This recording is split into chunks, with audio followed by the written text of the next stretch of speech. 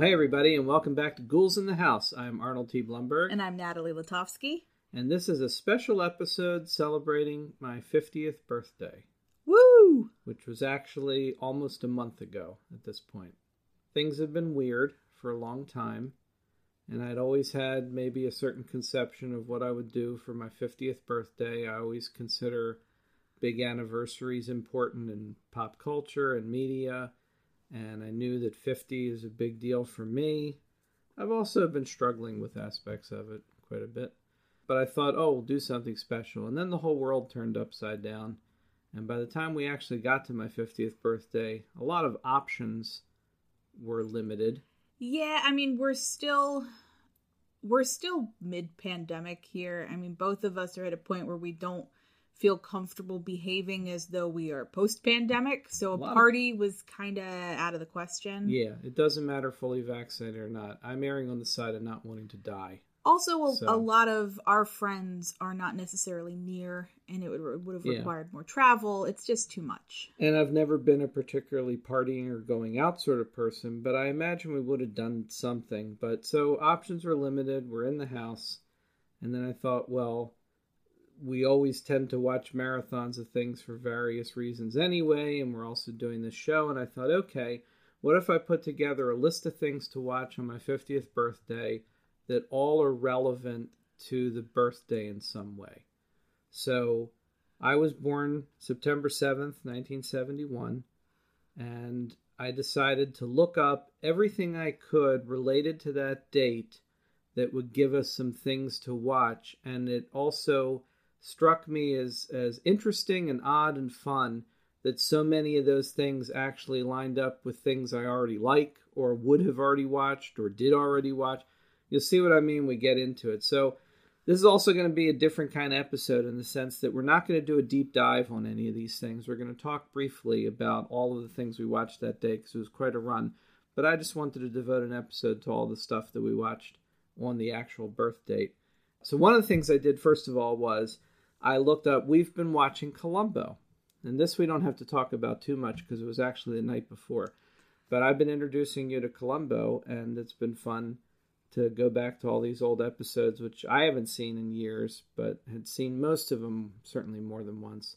And we've been watching a lot of them, so I thought, okay, I know Columbo was on in 71. I wasn't sure exactly where it wound up, but I thought, okay, what's the one that aired closest to my birth date? And as it turns out, Columbo began its actual episodic run after 2 pilot movies 1 week after my birthday on September 15th.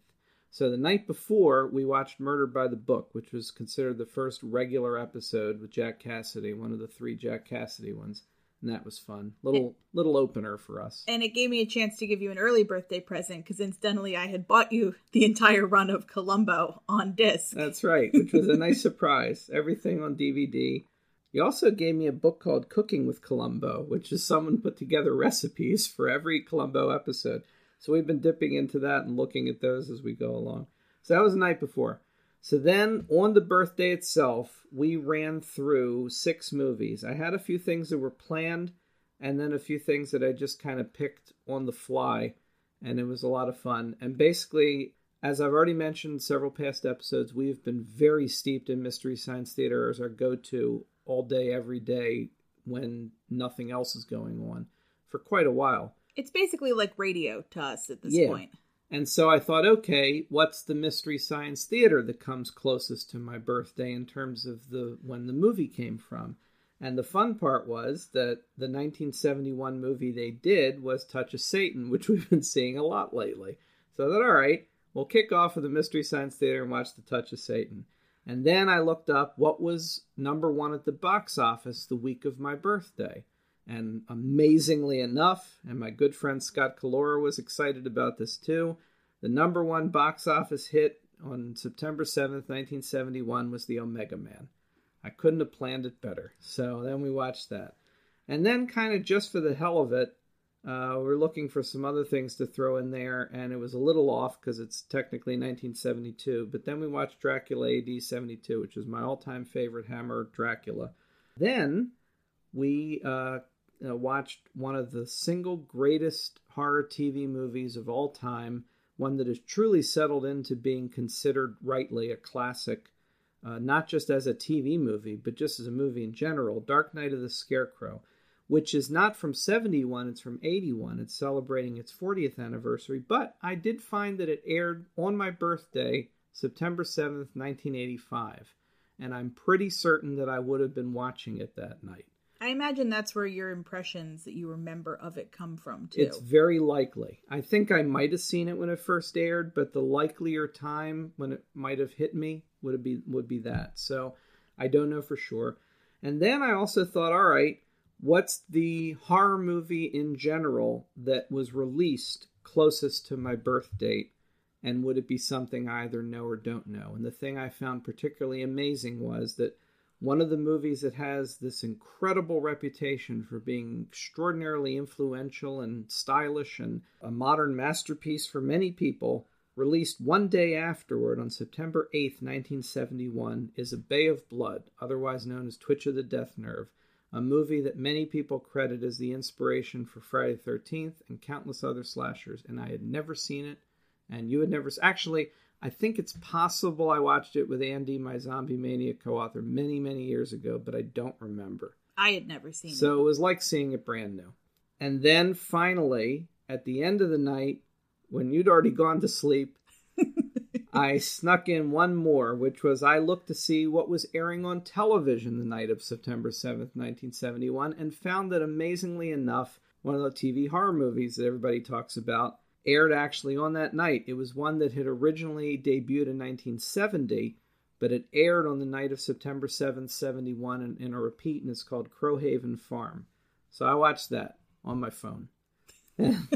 And we're going to talk about all of these right now. And the one thing we didn't get to was The Wolfman, because I thought, how about we count back 50 years from 71? And I found, of course, 1941, and I couldn't have picked a better choice than The Wolfman. But we didn't get to that yet. But we'll work that in during the Halloween season and get to some other Universal stuff. So that's the birthday run, and we're going to start talking about them, and we're going to try to keep talking about each one of these to maybe about 10 minutes apiece. And we're doing a little bit of an atypical sort of listicle of an episode here. Yeah. But I kind of like that. It was an interesting run, especially because we started with movies I'd already seen and then eventually rolled through to ones I hadn't seen. And yeah, and it actually flows that way for both of us, because then we get to the end of this list, it's ones I hadn't seen either. Mm-hmm. Certainly the last two I hadn't seen.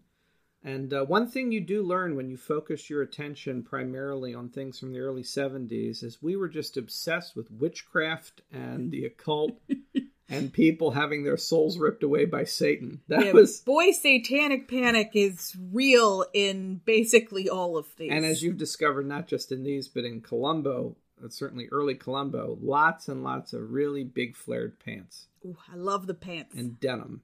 There's no end to the amount of denim that's available. Denim. So let's jump in with Touch of Satan, which has become one of our favorite Mystery Science Theaters anyway, just in general. It could have been a love story, but the touch of Satan turned it into a nightmare. There'll be no talk. We'll have the witch over my dead body. So be it. A story of exorcism that could happen to your next-door neighbor. Or maybe you yourself have felt the touch of Satan. When we first started watching Mystery Science Theater together, one of the things I always used to tell you was how much for me the sweet spot was the Joel years after Kevin Murphy took over as Tom. So like season 2 through to his end of his run. But the more I've settled into watching it with you, the more I've found that I feel like the best team was Mike and actually whoever was with Mike, and well, like my sweet spot was always Sci-Fi Channel Mike shows, simply because that's when I watched the show. I actually figured out, I think the actual first episode I ever saw of Mystery Science Theater was a Sci-Fi Channel airing of the movie, and then started watching it when it was on then. So, I mean, when we would pick episodes, you'd always pick a Joel, I'd always pick a Mike. and just realized that it was happening that way. But then we found the ones we'd settled into that we like together, which kind of follows for the most part the fan wisdom of what people tend to like. Mm-hmm. Space Mutiny and Werewolf, and there are ones that Danger Death Ray is one of ours. But The Touch of Satan is kind of built up for us, and so I did a little looking at, like, it has early work by Joe Blasco, the makeup guy, the old lady, and that's not too bad, really. The old age makeup in Touch of Satan is actually pretty great. It's pretty good, especially the one at the end. And also, like, you should know already. You listen to us. Full spoilers for everything. You're not going to avoid hearing endings of everything. And you're going to get, like, a fast-paced, rapid-fire spoiler list. And it's going to be fast. But, like, also, like, when she starts to, because the short version of this is a hapless guy who's on a road trip and dresses like a 10-year-old boy, shows up at a farm where a girl with two people who we find out are definitely not her parents, but who they are we never really know. Kids, grandkids, who knows. Randos. She's a witch. Her sister was a witch. She made a deal with Satan to keep her sister alive, but only as an increasingly decrepit old hag. And then by the end, he kind of like saves her from Satan's spell, but then has to get them both back into it in order to keep her young. But my point to getting to that was that there's more subtle old age makeup on her at the end when she starts changing, and it's pretty good looking. Mm-hmm. Doing subtle old age stuff is hard, and that's not bad. The movie's terrible, but... Well, I was going to say, this is one of those movies as well that we haven't seen outside of the Mystery Science Theater episode. Right. And if we were doing a full episode on it, obviously we would have watched the original. We've talked about that before, about how sometimes we end up missing things, or things that feel like plot holes aren't. It's just how they cut it for Mystery Science Theater. In this case, we're talking strictly about the Mystery Science Theater treatment. Yeah. Because that's a great thing to have on, like, during breakfast when you're just kind of easing yourself into the day. Yeah, you're just trying to get yourself ready for the 50th birthday day and realizing it's going to be a long day. And you need to get to movies because you don't want to think about the fact you're turning 50. So I also think this movie probably, like, the plot holes that exist are not because of the cuts for Mystery Science Theater. It's just the Swiss cheese of a movie. Good things about it, though, include the fact the music was done by Robert O. Ragland. And a lot of this music sounds like something Ron Grainer would have done for The Prisoner, or, well, something like that, or Omega Man, definitely. Like an eerie 70s feel. It actually, it fit nicely before Omega Man, because there's some weird moments in the music that sound very Ron Grainer, except it isn't. It's Ragland. So the music's pretty good. It has the makeup's pretty good. It's interesting that the cinematography was done by Jordan Cronenweth, who went on to work on Blade Runner. So you got to start somewhere, apparently. But this movie is bad. Oh, yeah, and it also features Robert Easton, that guy that some of you might know, who was the legendary vocal and dialect coach in Hollywood, who would occasionally show up acting. I always remember him having a small part in Working Girl with Melanie Griffith and Harrison Ford and Sigourney Weaver. And it's like every time he ever turns up in everything, he does the same boring, standard, fake-sounding Southern accent, and I've never been able to understand how that guy was good at dialects. But the thing is, he was. I mean, we've seen clips of him. Yeah. What was it, like The Tonight Show, I think we watched? Like, he was on Carson, and can seamlessly transition into, like, any accent of any dialect. But I think it's just because of the way he looks. He only looks like the kind of guy that a Southern drawl is going to come out of. He just always did Foghorn Leghorn in every acting role. And he also turns up in The Great Spider Invasion on Mystery Science Theater, too. Also playing trash. Which he's really good at. But Touch of Satan is, I don't know, I don't think Touch of Satan is all that bad, like an exploitation movie of the time. It's got its moments, like, one of the things they torture it for rightly is how slow-paced a lot of the scenes are. Like, everybody pauses between every line of dialogue, or sometimes in a line of dialogue. Well, it's one of those movies where you feel like they kept every second of footage because they needed it to get the film to be long enough that they could call it a film. It's pretty much exactly 90 minutes, apparently, so... Yeah. I mean, it even includes just like a trip to town to go grocery shopping for no reason. And constant use of Amazing Grace, because as they make fun of in that, it's a nice public domain tune they can keep using. I mean, they actually joke about it, like, why would you use Amazing Grace in a satanic movie? It's like the irony is perfect. That part's it's fine. juxtaposition. I get it. But it was a fun start to the day because it's a Mystery Science Theater we've seen plenty of times before. And it was a 1971 film. And it really did fascinate me the further we went along during the day, just how much the early 70s were obsessed with Satan and witchcraft. And I know there's like and I've written an article about it, in fact, for, I can't remember where it was. Was this at fandom.com? It's all right. You're old now, so you can't remember things. I can't remember anymore. I did a big feature about The Exorcist a few years ago that I was really kind of proud of. It was a nice little retrospective, like why it still stands the test of time and has, inspired other things. But it was also talking about how there was a moment in pop culture that came off of things like Rosemary's Baby and Time running the Is God Dead headline. And there's a lot of that going on. So naturally that filtered through pop culture everywhere. But also, I mean, the thing is, we could do a whole deep dive episode as to why the 70s were obsessed with witchcraft. Right. But in 2 words, I can tell you why. Okay. Women's liberation. Yeah, that's the genesis of witchcraft in the first place. Right. Is like sisters doing it for themselves. Which I was fascinated when I read that article recently and found out about where the conical hat came from, and I never knew that. Ladies making beer. Yeah. It's a fascinating history. Definitely worth looking into. But basically, women's liberation. And as we're in October now and heading into Halloween season, it certainly behooves everyone to know. And I feel ashamed I didn't know sooner because, I mean, evidently, certainly people that know have been talking about it forever. Mm-hmm. But like every single bit of the iconic witch image that we're familiar with was all women making and selling beer. The cauldron, the cats, the hats. Yeah, the cauldrons were for brewing the beer. The cats were to keep the mice away from your barley and hops. And the conical hats were so they would see you in a marketplace. So they would see you in a market and know, I see a pointy hat, that's where the beer is. Because ladies have always been like keen to figure out the marketing angle for things. And then as Alan Alda pointed out in that the Women of Hollywood documentary, as soon as any industry becomes profitable, that's when the men step in and take it over. So, yeah. Yeah, so they had to vilify the women in order to essentially ostracize them and push them out of being able to do that.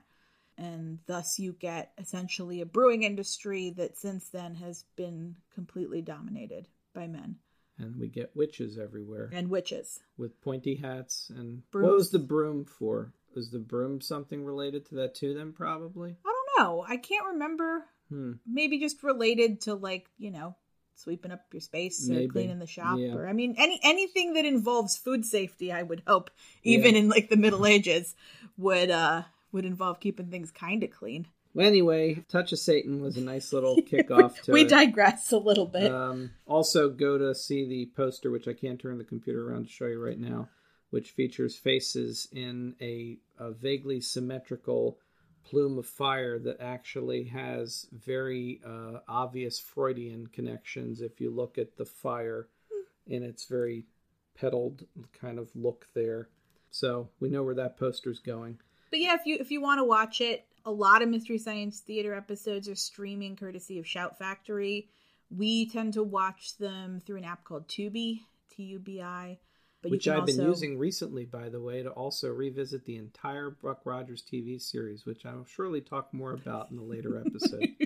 There's a lot of classic television on there, too. But yeah, limited commercials, and they got quite a lot of episodes, including Touch of Satan, so give it a watch. Next up, the Omega Man. The last man on Earth lives in a fortress. What day is it anyway? Monday? The hell it is. It's Sunday. Sunday, I always dress for dinner. And we really don't have to talk about this too much because I think it's still available. A lot of episodes have gone offline. But we did a Doctor of the Dead about the Omega Man some ways back that also featured my good friend and IGN editor, Scott Kalora, who also considers it one of his favorite movies. And if you find both of us on Twitter at any given point, we're likely to be tweeting gifs of Heston at each other from that or Planet of the Apes. So yeah, this is a go-to anyway. I see it over and over again. It's been a little while since the last time I've seen it, but it always pops up one way or the other. And it was in 1971, and I kind of... The thing is, I'm relying on the fact that it said... There are a couple places that say it was actually number one at the box office that week. There are also sites that list something else. And it's a little murky because the further you go back, the less you actually have definitive box office stats. Yeah. And like, for instance, boxofficemojo.com and some of the main places aren't very clear on it. But I decided to rely on the fact that that's what I'm going to believe, that was what it was. It certainly was in the theaters that week. It sounds like it was number one, at least at a certain point. If nothing else, people were definitely enjoying it in theaters that week. There's a Doctor of the Dead episode where we go into deep detail about all of it. But for whatever reason, some of them can sometimes be inexplicable, and it's hard to say. Sometimes it's just you saw it when you saw it, but it's always been a favorite of mine. It's a very cheesy movie. The second of 3 so far direct adaptations of Richard Matheson's I Am Legend. And by anyone's account, certainly not faithful, but then nobody's ever adapted that novel faithfully yet. But I love it. The Ron Grainer music is a soundtrack that I've listened to countless times in my car and always wish that there would be nobody else on the road so I could just drive around for a while. Well, if you got up really early, you might be able to. I've tried in the past. It's difficult. Andy and I certainly used to keep that one playing all the time during road trips. And it's Heston being Heston, and there's all these great, ridiculous... like sly references and dialogue to him being God. That's actually like one of my favorite little bits. Is just a little girl like looking up at him like, "Are you God?" And he doesn't say a thing. He doesn't say no. I love that. And I mean, it's also very clear, like, you know, he's got the line where Lisa sees all of the TV cameras and everything, and he says, "I'm a narcissist." And it's like, yes, we know. Yeah. So I mean, it's very self-aware of Heston's position at the time, but it's also part of Heston's incredible run of sci-fi, modern sci-fi classics with Planet of the Apes and that, and Soylent Green, and it's just great. And yeah, it's hard to really, I can't criticize it because yeah, there's plenty of reasons that it's kind of a cheesy and weak movie in certain respects, but that doesn't matter to me because I love it, and it's also part of a time for me. So just the sound of that movie puts me back. So it's also got a great sound to it.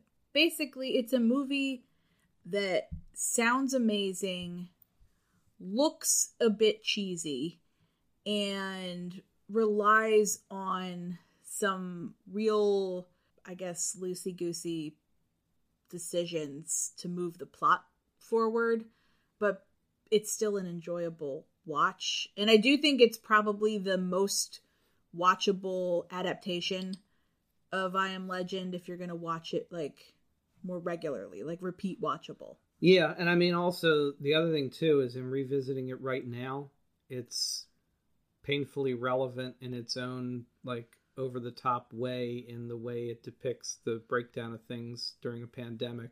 This is biological warfare. And the short version of this one is that Heston's a military doctor who's working on something at the time when China and Russia have evidently used biological weapons against each other. We're apparently not even directly involved, but it's basically doomed the world. Everybody's dead, except a few people who are slowly transitioning into sickness, and then people that have basically mutated into pasty-faced, tertiary cases, as they call it. And Matthias, who was once a very Fox News kind of network anchor, has now become the lead of this cult, and that part in itself resonates more strongly now than I think it ever has, and makes a lot of sense. He basically was preaching from his news show right before everything collapses, and then he's gathering his cult together, and they become like this Luddite group, a Luddite group that isn't consistent with its own rules, which is also very much in keeping with the standard stupidity of today. Yeah,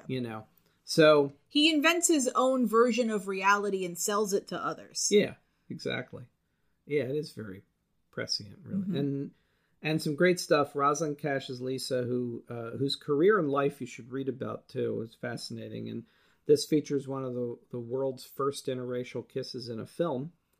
And that in and of itself is fascinating. I do like one quote that I'm seeing on Wikipedia. I've seen this before. where she said how nervous she was doing that. And we talked about when we watched it how they very pointedly keep that in shadow. Like, they wanted to do the kiss, but they also didn't want to offend the racists. So they keep it in shadow. I think they're going to be offended. So just like do the shot. And Heston said, it was in the 70s that I realized a generation of actors had grown up who saw me in terms of the iconic roles they remembered from their childhoods. And Rosalind Cash supposedly told him it's a spooky feeling to screw Moses. So there you go. So that's cute. And Lincoln Kilpatrick is in it as Zachary. Anthony Zerba as Matthias. Which also, all these neat little connections. There's the cult angle, which, while not satanic in and of itself, still has the vibe in some respects.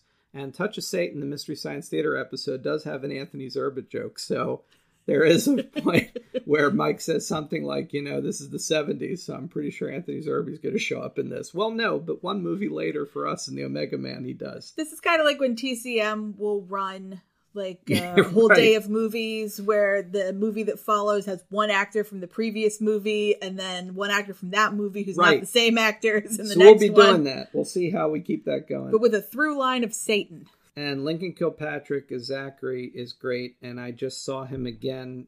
I've also been like rediscovering at this, like, what I feel is like a significant point in my life. Whether that's artificial or not, you focus on a number, but it's meant something to me. And I've been fascinated by the things I've been revisiting and realizing just how important they are to how they shaped my perception of things, for good and bad. But I'm also fascinated now, rewatching Buck Rogers, how many of the people in that are people that I was seeing at the same time in other things that meant something to me also. Mm-hmm. And I never realized until now how big a deal that show was for cementing certain people for me. And Lincoln Kilpatrick, who's Zachary in this, shows up as the doctor in the Space Vampire episode of Buck Rogers. So I was seeing his face. He's also the priest, by the way, in Soylent Green. I always forget that. He's the one that actually gets to say, should I make room, which is the reference to the original story, make room, make room. And I love him in that. He's just so beaten down as a person in that. It's like he's quite a presence for me in some of these things. And it's interesting to me to see these faces pop up over and over again. But I love Omega Man. It's incredibly cheesy. We've said that a million times already, I know. Because we're trying not to get too much into it, I guess. We also don't use the term cheesy as like an insult. No, It's just you have to know going into it, you're not going to be like terrified by the effects. I certainly don't think so. Although I have to admit, even all these years later, when I watch the Omega Man, there are parts of it that give me a slight feeling that I think I felt more when I was a kid. Particularly stuff like when Richie goes to see Matthias to tell him that they can help them with the vaccine. The scenes in the darkness in that place where they all pop up, or the scene where Heston finds the corpses in the bed at the hotel.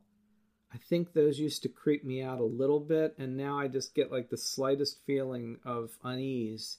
It did work for me. And also, now that you're sort of mentioning and describing that, it's actually kind of a good segue in that it is, in some aspects, or in a lot of aspects, a vampire movie. Oh, absolutely. Just without the bloodthirst. But they live in darkness. They can't go out into the light because it hurts them. Yeah. I mean, it's some of the only stuff that stays faithful to the original vampire idea of the book. But yeah. Which leads us to our next film, which was kind of picked on the fly, but I'd been wanting to watch it again for a long time. I have some movies that I used to watch over and over and over again that I've kind of left in the past for a variety of reasons, and I'd kind of like to reclaim them. And there are a couple of Hammer movies that were very important to me for a certain period of time that I watched over and over again.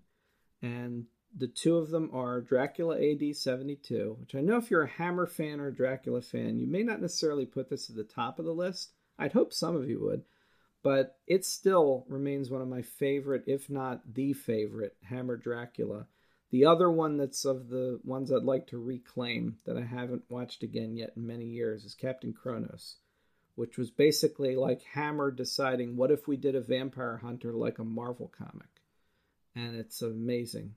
Both of them also have Carolyn Monroe, so that's probably also why I was watching both of them. So Dracula AD 72. A date with the devil. Are you ready? He's ready. He's waiting to freak you out. Right out of this world. The year is 1972. A leap year in horror. A vintage year for vampires.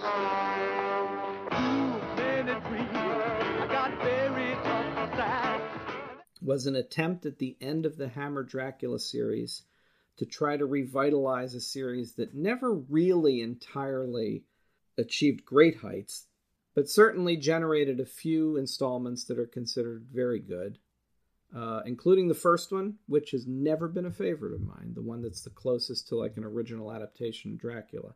I prefer the again, cheesy, I guess, I prefer the cheesier 70s ones or late 60s ones. Taste the Blood of Dracula is, I think, my favorite of the period Hammer Draculas. We'll get to that, I guess, at some point.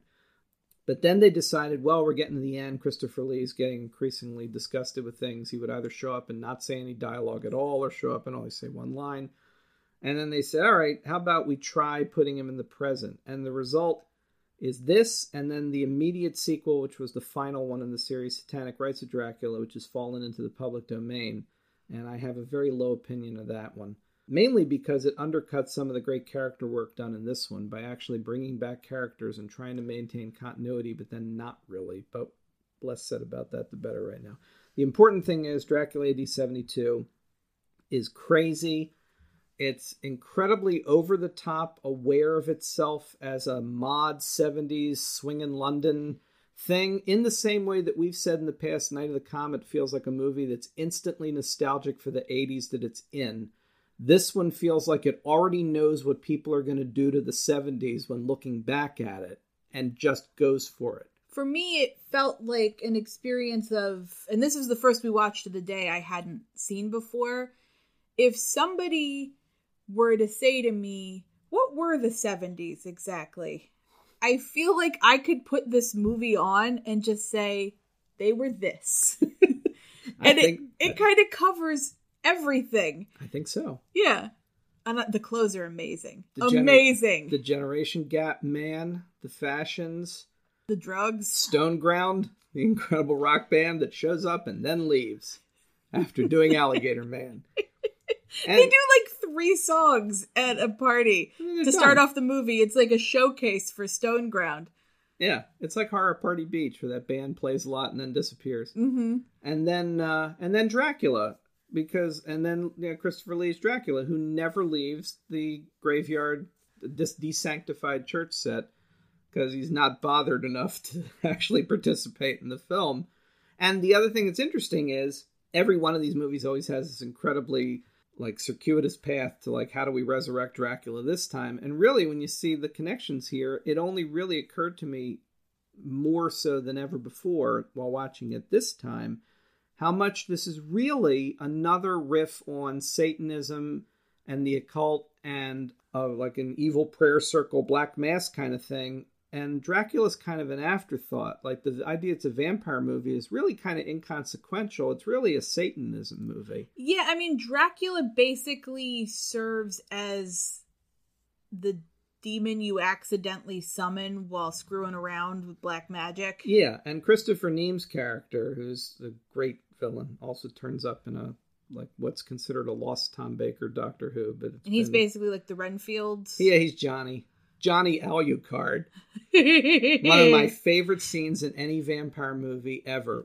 Any movie. It's an amazing scene. Which actually, to be fair, is itself, I hesitate to say a ripoff, but let's say an homage to a scene in Son of Dracula, the Universal movie, with Lon Chaney Jr. playing Dracula, which is the worst of the multiple monster roles he plays. He's not a good Dracula. He's not a Dracula. But if I remember right, Son of Dracula has a scene just like this, where someone sits down and writes Alucard down on a piece of paper and then has to actually draw the lines to Dracula. Just to make sure. Every single line. And only then does Peter Cushing this go, oh my, it's Dracula. It's as if he'd drawn a line to every word, got to the L, and then the A didn't match, you'd go, oh, well, I guess it's not then. It was close. Did no one ever think just take it and hold it up to a mirror and it won't be perfect, Right. But you'll get the idea. Johnny Alucard. And it's a nice little touch, it would be anyway, because, you know, you can't actually see Dracula in the mirror right. But you can see mirror. the word.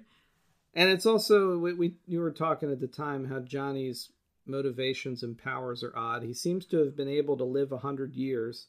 And not age. And benefit. Have access to resources. Yeah, but he's not a vampire yet.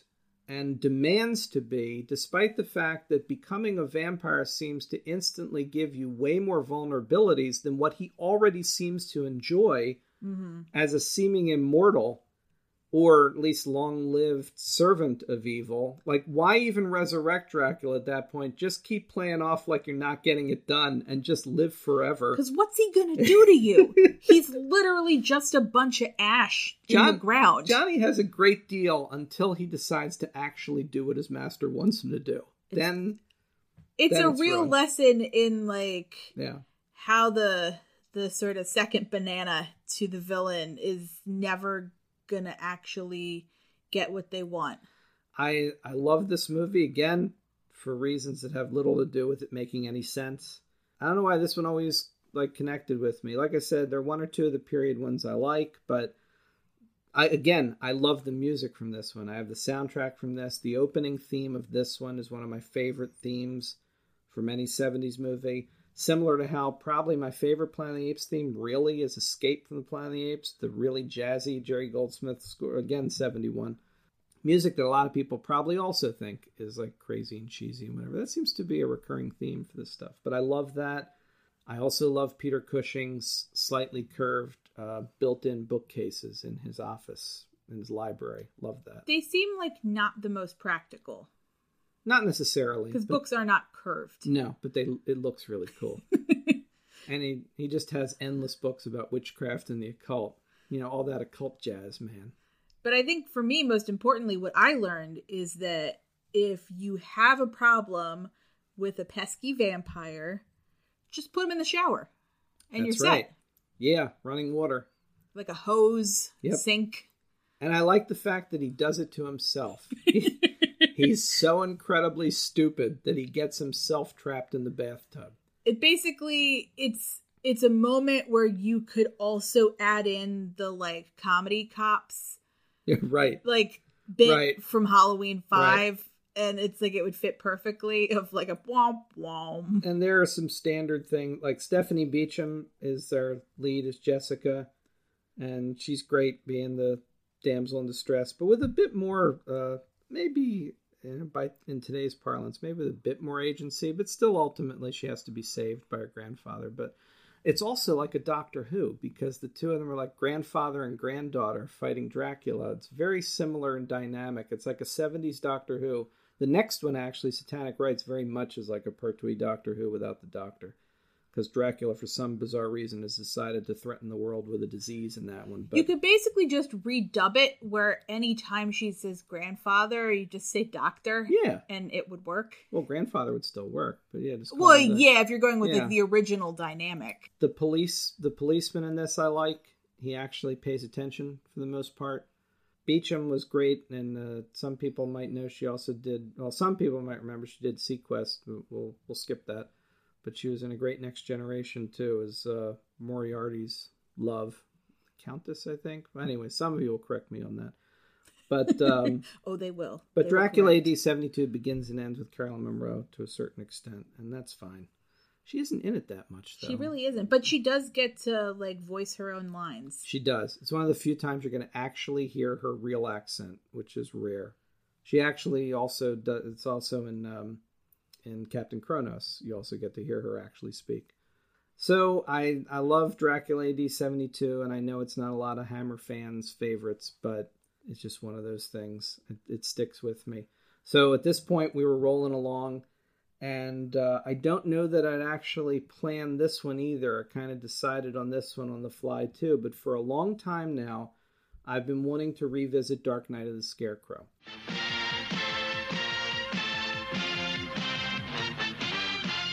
Tonight on the CBS Saturday Night Movies, this gentleman saved this little girl's life, but they accused him of harming her. We'll do this ourselves. And he was tragically murdered. Now, one by one, the men of this town are dying. Who is his avenger?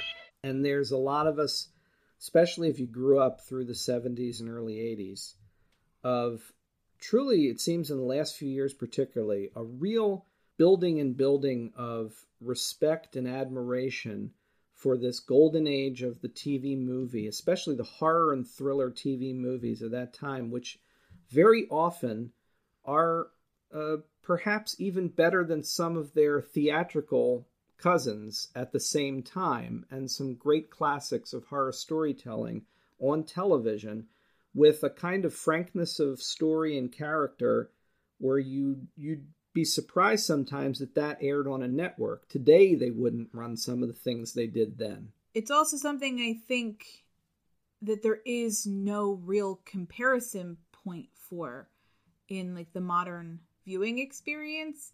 And I guess the stand-in now would be like a Netflix original or like exclusive to Hulu or something. I think so. And I mean, I'm sure the networks are still doing stuff, but you're not aware of it in the same way. And also, I mean, frankly, we had the 3 channels and maybe some independent channels, and that was it. You were going to be looking to see what's on the 3 networks, and that was it. Well, anyway, if somebody's aware of anything that we're missing, that's fine. But certainly it's true that there is what's considered a classic era of it. And Dark Night of the Scarecrow was one of those movies from my childhood that I remembered, and that for many years I wasn't entirely clear on what it was. Like pre-internet, I'd seen it, probably saw it more than once, might have seen it that night in 85 that I mentioned, but didn't necessarily remember the title, apart from the fact that I knew it was this weird, creepy movie about someone who's like become a scarecrow. And it was many years before I really had access to information to know that that's what that was. And then come to find out that for many people, this has become one of the top 5, top 3, sometimes number 1 favorites of that era as a TV movie horror production that's considered just a gem. And it's not from the 70s. It's from 81. It debuted in 81. It's interesting. It was directed by Frank DeFelitta, I think I'm pronouncing that correctly, who is the author of Audrey Rose. Originally, the script was intended to be an independent feature, but CBS bought it. And despite the fact that the network bought it, they didn't really make many changes to it. Remember, we talked about when we watched it, it has some really dark subject matter and implications of like our villainous character that Charles Durning plays that I was shocked that I don't think they'd even do in a show today. Like they wouldn't even imply. Yeah. And he is truly a loathsome individual. And the short version of this is you have a mentally challenged guy who's like a local named Bubba, who's instantly likable to all of us watching because he has a friendship with this little girl, and clearly it's a completely innocent friendship where he has the mind of a child, and they connect with one another, and his mother's okay with it. She's a local farmer. It's like a farming community, very small town. I mean, basically they're 2 children who play together. It's just one of them happens to be an adult. But for reasons that are initially sort of uncertain, a local guy is also like the postal delivery man, and several other guys in town are just irrationally filled with hatred for Bubba and have been trying to find a way to do something to him at some point, which eventually leads to his brutal murder, except that for reasons that are left completely unknown to us mainly, some extra force gives him the ability to come back and seek revenge with the help of his best friend, which is one of my favorite aspects of it. The little girl is actually really the driving force of the story. Mm-hmm. But it comes to light through the film that the main reason, it seems, our postal worker villain is mad at Bubba is because Bubba's closer to the little girl that he would like to be close to. Yeah, it's real, like gross and creepy, and it's horrifying. And it's Charles Durning, who I'm sure all of you know from countless other things, certainly one of the great prolific character actors of the last 40, 50 years and more maybe. And he is equally good at comedy, drama, everything like this. But in watching this again for the first time in many years, this may be one of the greatest performances I've ever seen him do. And it's a thankless task to play a character that you have to consider so irredeemable and loathsome. And he does a great job with it. I also love the fact that as the movie goes on, his hair gets crazier and crazier. But he becomes more and more unhinged, really. He becomes more the animal he really is inside. He's a great horror villain. Mm-hmm. And he's one of many reasons why I truly agree with people who say that this is like one of the examples, like the apex of TV movie horror. And it's because although the Scarecrow is technically, quote unquote, you could argue, the monster of the story, he's really the hero of the story, and the monster is Charles Durning's character. Mm-hmm. And it's really, I enjoyed it a lot seeing this again. I think we both really had a great time with it. And the kid does a fantastic job. Yeah, I'm looking right now to see. I don't have it directly in front of me. Her name is Tanya Crowe. Tanya Crowe played Mary Lee. She went on to be on Knots Landing, and she's received soap opera awards, and so she's continued to have a career. Actually, she's my age too. She's 50. Also in this movie, and first of all, Bub is played by Larry Drake, who also played a similar character in L.A. Law. Anybody that remembers watching L.A. Law? He was Benny in L.A. Law for several years, but he was also the villain in Darkman. Dr. Giggles, I think, is another one. I've never seen that one. But Lane Smith is also in this, who I remember most from the V television series that followed the miniseries. It's just great. And Marlon Brando's sister as Bubba's mother. Remember, we found that out when we looked her up. And actually, when you look at her, you can easily see the family resemblance. But she was fantastic in this, too. Everybody is great in this. The level of acting is superb across the board. The production values are great for a TV movie. You'd think, oh, this looks like it could have been theatrical. And also sometimes you watch something like this and you feel like, well, this could have been like a 45, 50-minute episode of like a TV show instead, like a Twilight Zone or an Outer Limits or something. But in this case, nothing feels like it's dragging. Like, it doesn't feel like it's padded out in order to get the story to fit into a movie-length slot. No, the pacing's very good. The pacing's superb. And it shares certain structural elements with like a slasher movie in that it becomes a series of kills, where the unseen killer, because you never see the killer through the entire movie, and one of the beautiful things about the movie is right to the last minute you are left with the idea of what is truly happening here. Could it be that all of these guys are tortured by the guilt of what they did to him, and that's what's really leading them to their deaths? Or is there something supernatural? And the movie leaves that to the last minute. Of course, full spoilers, we already talked about it. Yes, it is supernatural. But the beauty of it is, it does an excellent job of not making you feel like you're being shortchanged by that, but keeping it obscured until the very end. And the kills are all things that are very clearly set up at the beginning of the movie, but all appropriate to each individual for how they die and in what context they die. Mm-hmm. And the final shot of the movie is still one of the things that has always stuck with me and is the reason I remember it as a kid, because in a way it's happy in the sense that the victim, who really was the victim, wins and the little girl wins, but there's also this undeniable creepy undercurrent to the fact that basically the movie ends with this little girl having control over an undead creature that can surely do whatever she tells him to do. In fact, the implication at the end is they're going to play another game. And who knows what she's going to do next. And I also wanted to point out one other thing, which is it also this time through reminded me of a movie that I watched with Andy for Zombie Mania many years ago. Very, very obscure movie. I think it's from 1977 called The Child, also known as Kill and Go Hide or Hide and Go Kill, as a number of different titles, where this little girl basically has the ability to conjure these demonic zombie-like creatures to do her bidding. And it's very similar in the idea of this girl has control over a supernatural force that Kind of Children of the Corn style. In a way. And I mean, this idea that she's the brains behind the operation and he's the muscle, and who knows what's possible now. And it's not entirely a pleasant idea at the end, but there is a sense of justice at the end. It's just a fantastic movie.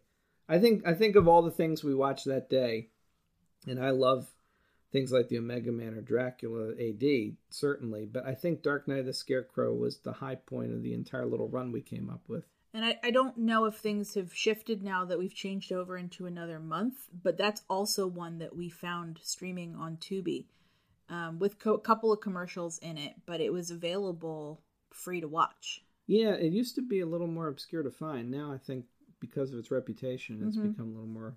So, high recommendation for Dark Night of the Scarecrow, which is, like I said, one of the high points here. Some great imagery, great acting all the way through. And then we finally decided to get to the movie that I was most interested in certain respects, is one I'd never seen before, think I've never seen before, and is one that has an enormous reputation. Now, plenty of people in the horror world have a great deal of respect for Mario Bava, whose career encompasses a number of films that are considered classics in their own right throughout horror history. And A Bay of Blood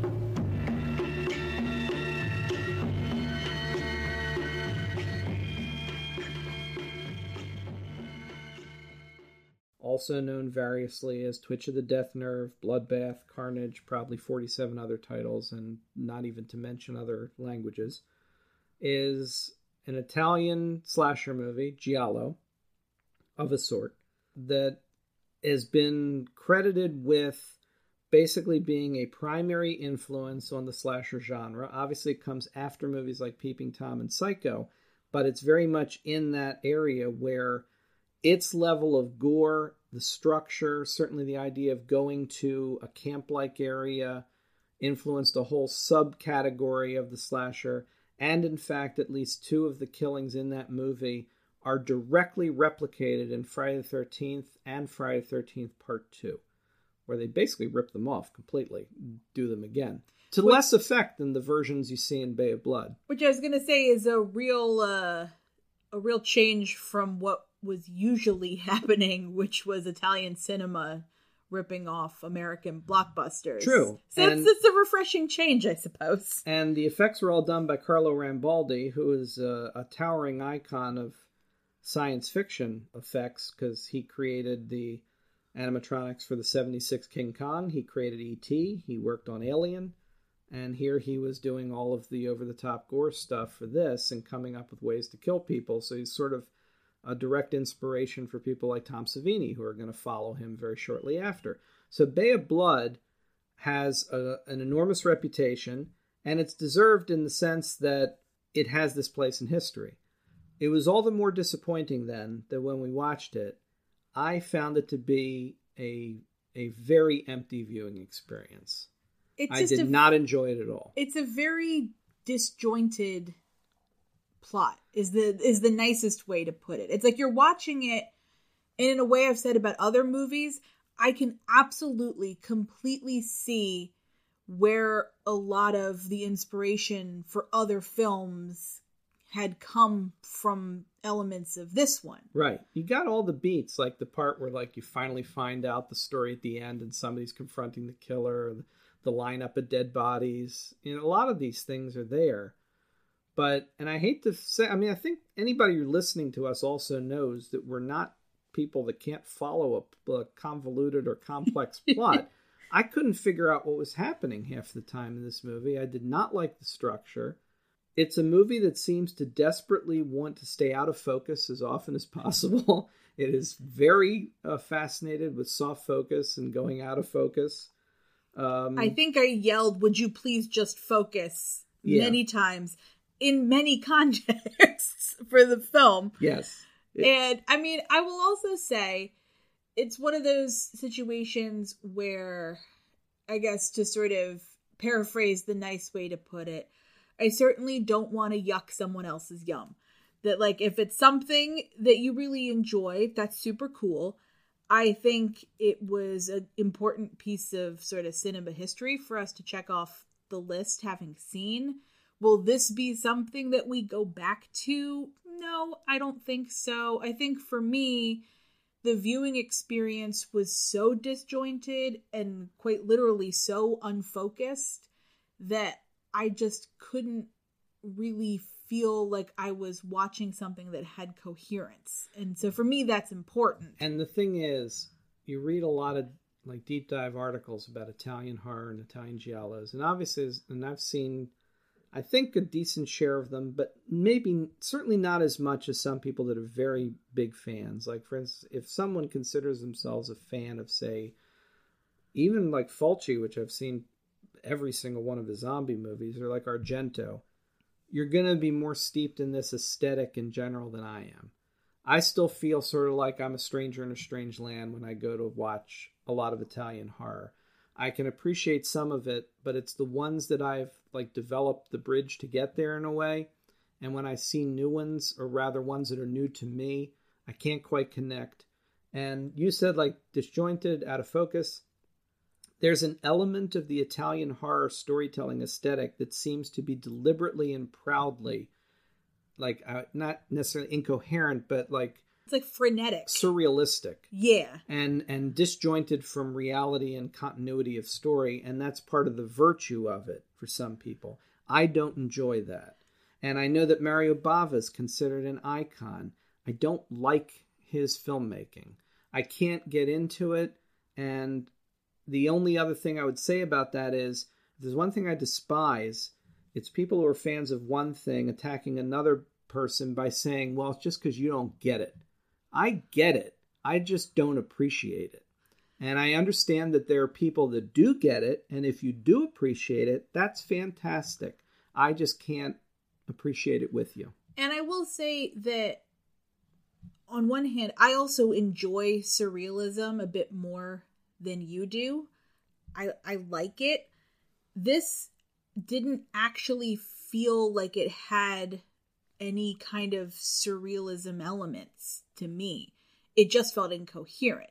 Because there's other stuff that's very surreal that we've watched that I have enjoyed. I mean, I'm thinking like we're talking like Gates of Hell movies. Oh, those I enjoy. But see, again, and that's, right. I mean, and that's, they're really surreal. Yeah. It's like, it goes that extra step into making it actually surreal instead of just making it incoherent. And we still have to watch, like, we've seen only one of his Fulci's Gates of Hell. We have to see, I can never keep it straight. I think City of the Living Dead. City of the Living Dead is still on the list. And House by the Cemetery, which I would consider the least of them, but that's the third in the trilogy. But yeah, I can enjoy those, and I'm not sure how to argue that point, except, you know, it's the time when I saw them maybe, but it's certainly, they hold up for me in a way that this didn't. And again, I hadn't seen this before, so... And they also create an atmosphere that, the atmosphere is consistent, even if the plot isn't. This one was all over the map. There was some bizarre thing, like, there are things that, like, you accept as, you know, you're going to get in a lot of these Italian horror movies. There's always the couple that are yelling at each other. There's always that, the married couple that clearly have been done for a long time. There's usually also in a lot of these movies cruelty to some kind of animal or insect, and that part I didn't appreciate at all because I didn't want to look at it. But the husband is fascinated with insects, who, by the way, is the landlord from Godfather Part 2. So that was kind of a nice little touch. Gave us something to focus on while we were trying to figure out what the hell was going on in the movie. But there's that, the completely insane out of nowhere ending with the little kids. It's like, I don't even know like what. You know, I'm not saying that it needs to have a meaning, because, I mean, we've talked a lot, too, about you find your own meaning as a viewer. Was there anything that they're trying to convey, or is it just life is unfair? Because that's how it feels. It's like the movie starts out and you're like, oh, this is kind of like Clue, but then it's like, but it's also like Friday the 13th, but it's also like every movie where two neighbors hate each other. Right. But then it's also like this couple who, like, you don't even know why they got married in the first place, but there's also another couple who's trying to solve the clue mystery. And I literally couldn't keep track after a while of who was coupled with who and what guy was what. There were also 2 or 3 guys in this that looked identical to me, and I couldn't figure out who was who, and I feel bad about that, but I couldn't. And the cranky fisherman who, like, lives in a shack and just fills boats with squid. Spoiler alert. Yeah, not a fan. Can't imagine ever seeing that again. But I'm also glad I saw it. Yeah, for And sure. I think it's worth watching at least once if you haven't seen it, just to sort of understand its place in the history of both giallo and also just horror in general. Right. And if you wind up enjoying it, that's more power to you. I just can't go along with that. And that wrapped up our night for the birthday viewing. Mm-hmm. That's where my viewing ends. But I'd also found out, like I said, that on the actual night of my birthday, of all things, I was just curious of what I thought maybe, like, oh, I'll find an episode of an old television show that aired that night. And I was surprised to find out that on my actual birth date, a horror TV movie actually aired in repeat. It was one that was debuted November 24th, 1970, but it was repeated on my birthday. And I thought, well, that's kind of convenient that actually one of the horror TV movies and one I've never seen. So I watched Crowhaven Farm. I intend to drive up and take possession of Crowhaven Farm this weekend.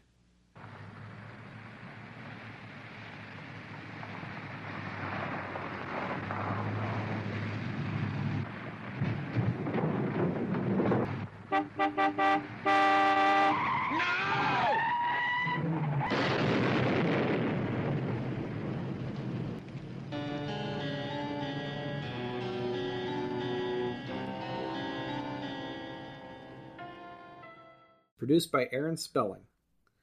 And short version of the plot for this is that Hope Lang plays a woman whose husband can't give her a baby. That's where we join this married couple. And jerk. He's a tortured artist, and she's inherited a place in New England, an old New England farm, and then she starts having visions of another life where she may have been pressed to death as a witch. And everybody in town is very mysterious and weird, including Lloyd Bachner and John Carradine, who shows up for 2 seconds. And as he does. A couple other people. This movie is filled, by the way, with actors from Twilight Zone, including a couple actors from the Masks episode that we both love a lot, the New Orleans one, and little old man who's in several episodes, including in the one with Dick York, where he always fantasizes about stealing the bank's money and going on a trip.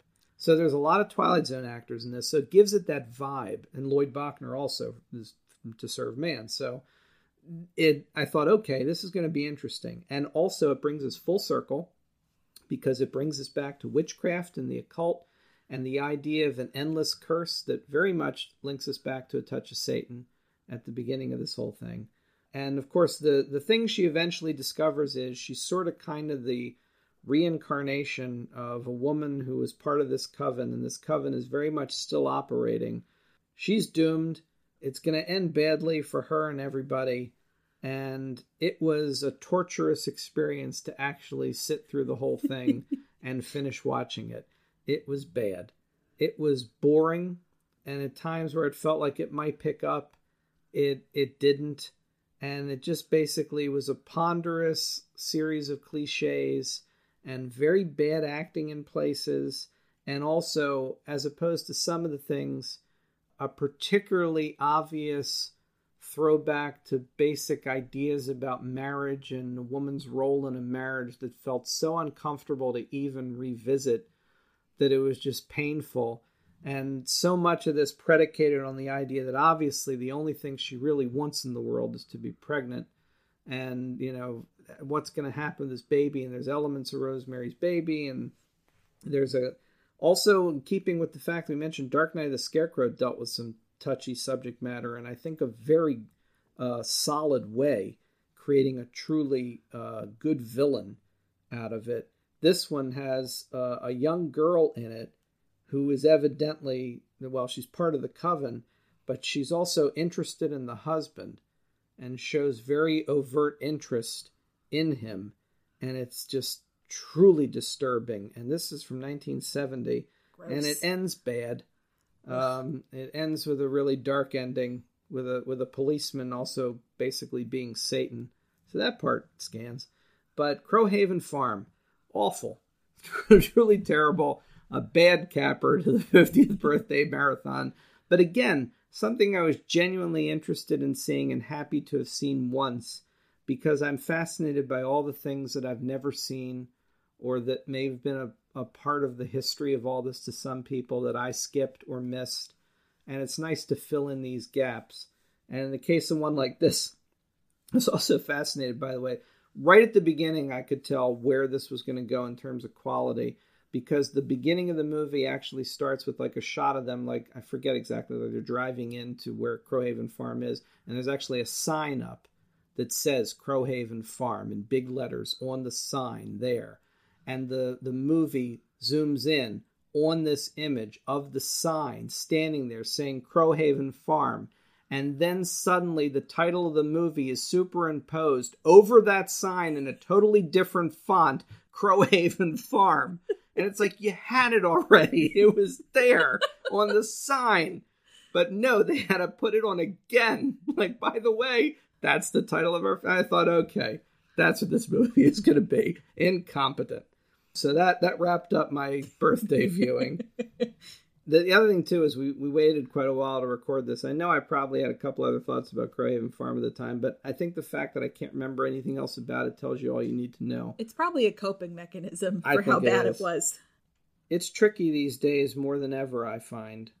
Maybe if you're a certain age, too, looking back at a particular era. It can be tricky to revisit childhood favorites and risk the possibility of learning just how much the things you grew up with are toxic or deeply problematic, and you'll never be able to see them in the same way again. And of course, nor should you, but it can be difficult to deal with that. It's very difficult to come to terms with the idea of what's nostalgic because of a relationship to childhood.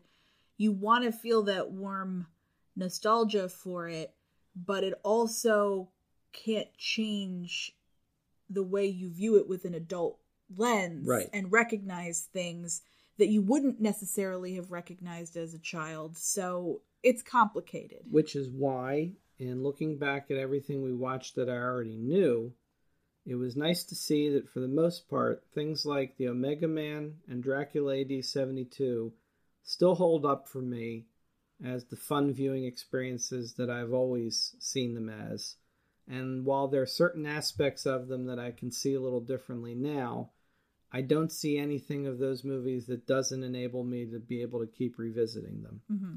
And that's nice. And on top of that, a movie that always stuck with me in sort of a vaguer way as a horror touchstone that maybe had more of an effect on me and my appreciation for certain things than I realized, Dark Night of the Scarecrow, is truly deserving of its reputation as a great, memorable piece of horror from television. And easily, for 1981 especially, easily comparable to many of the theatrical releases of that time as a movie that deserves to be considered a horror classic. It's a great piece of work. And for the rest of it, it was fun to see the stuff that we saw. But I think we would leave them there, I guess. And that's about it.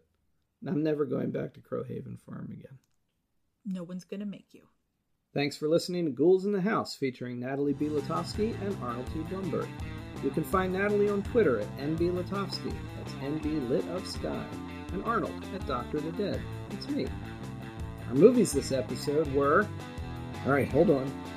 The Touch of Satan, 1971, Omega Man, 1971, Dracula AD 1972, 1972, Dark Night of the Scarecrow, 1981, A Bay of Blood or Twitch of the Death Nerve, 1971, and Crowhaven Farm, 1970. Ghouls in the House is an ATB Publishing production. Check out our other podcasts, books on your favorite fictional worlds, and other assorted goodies at www.atbpublishing.com.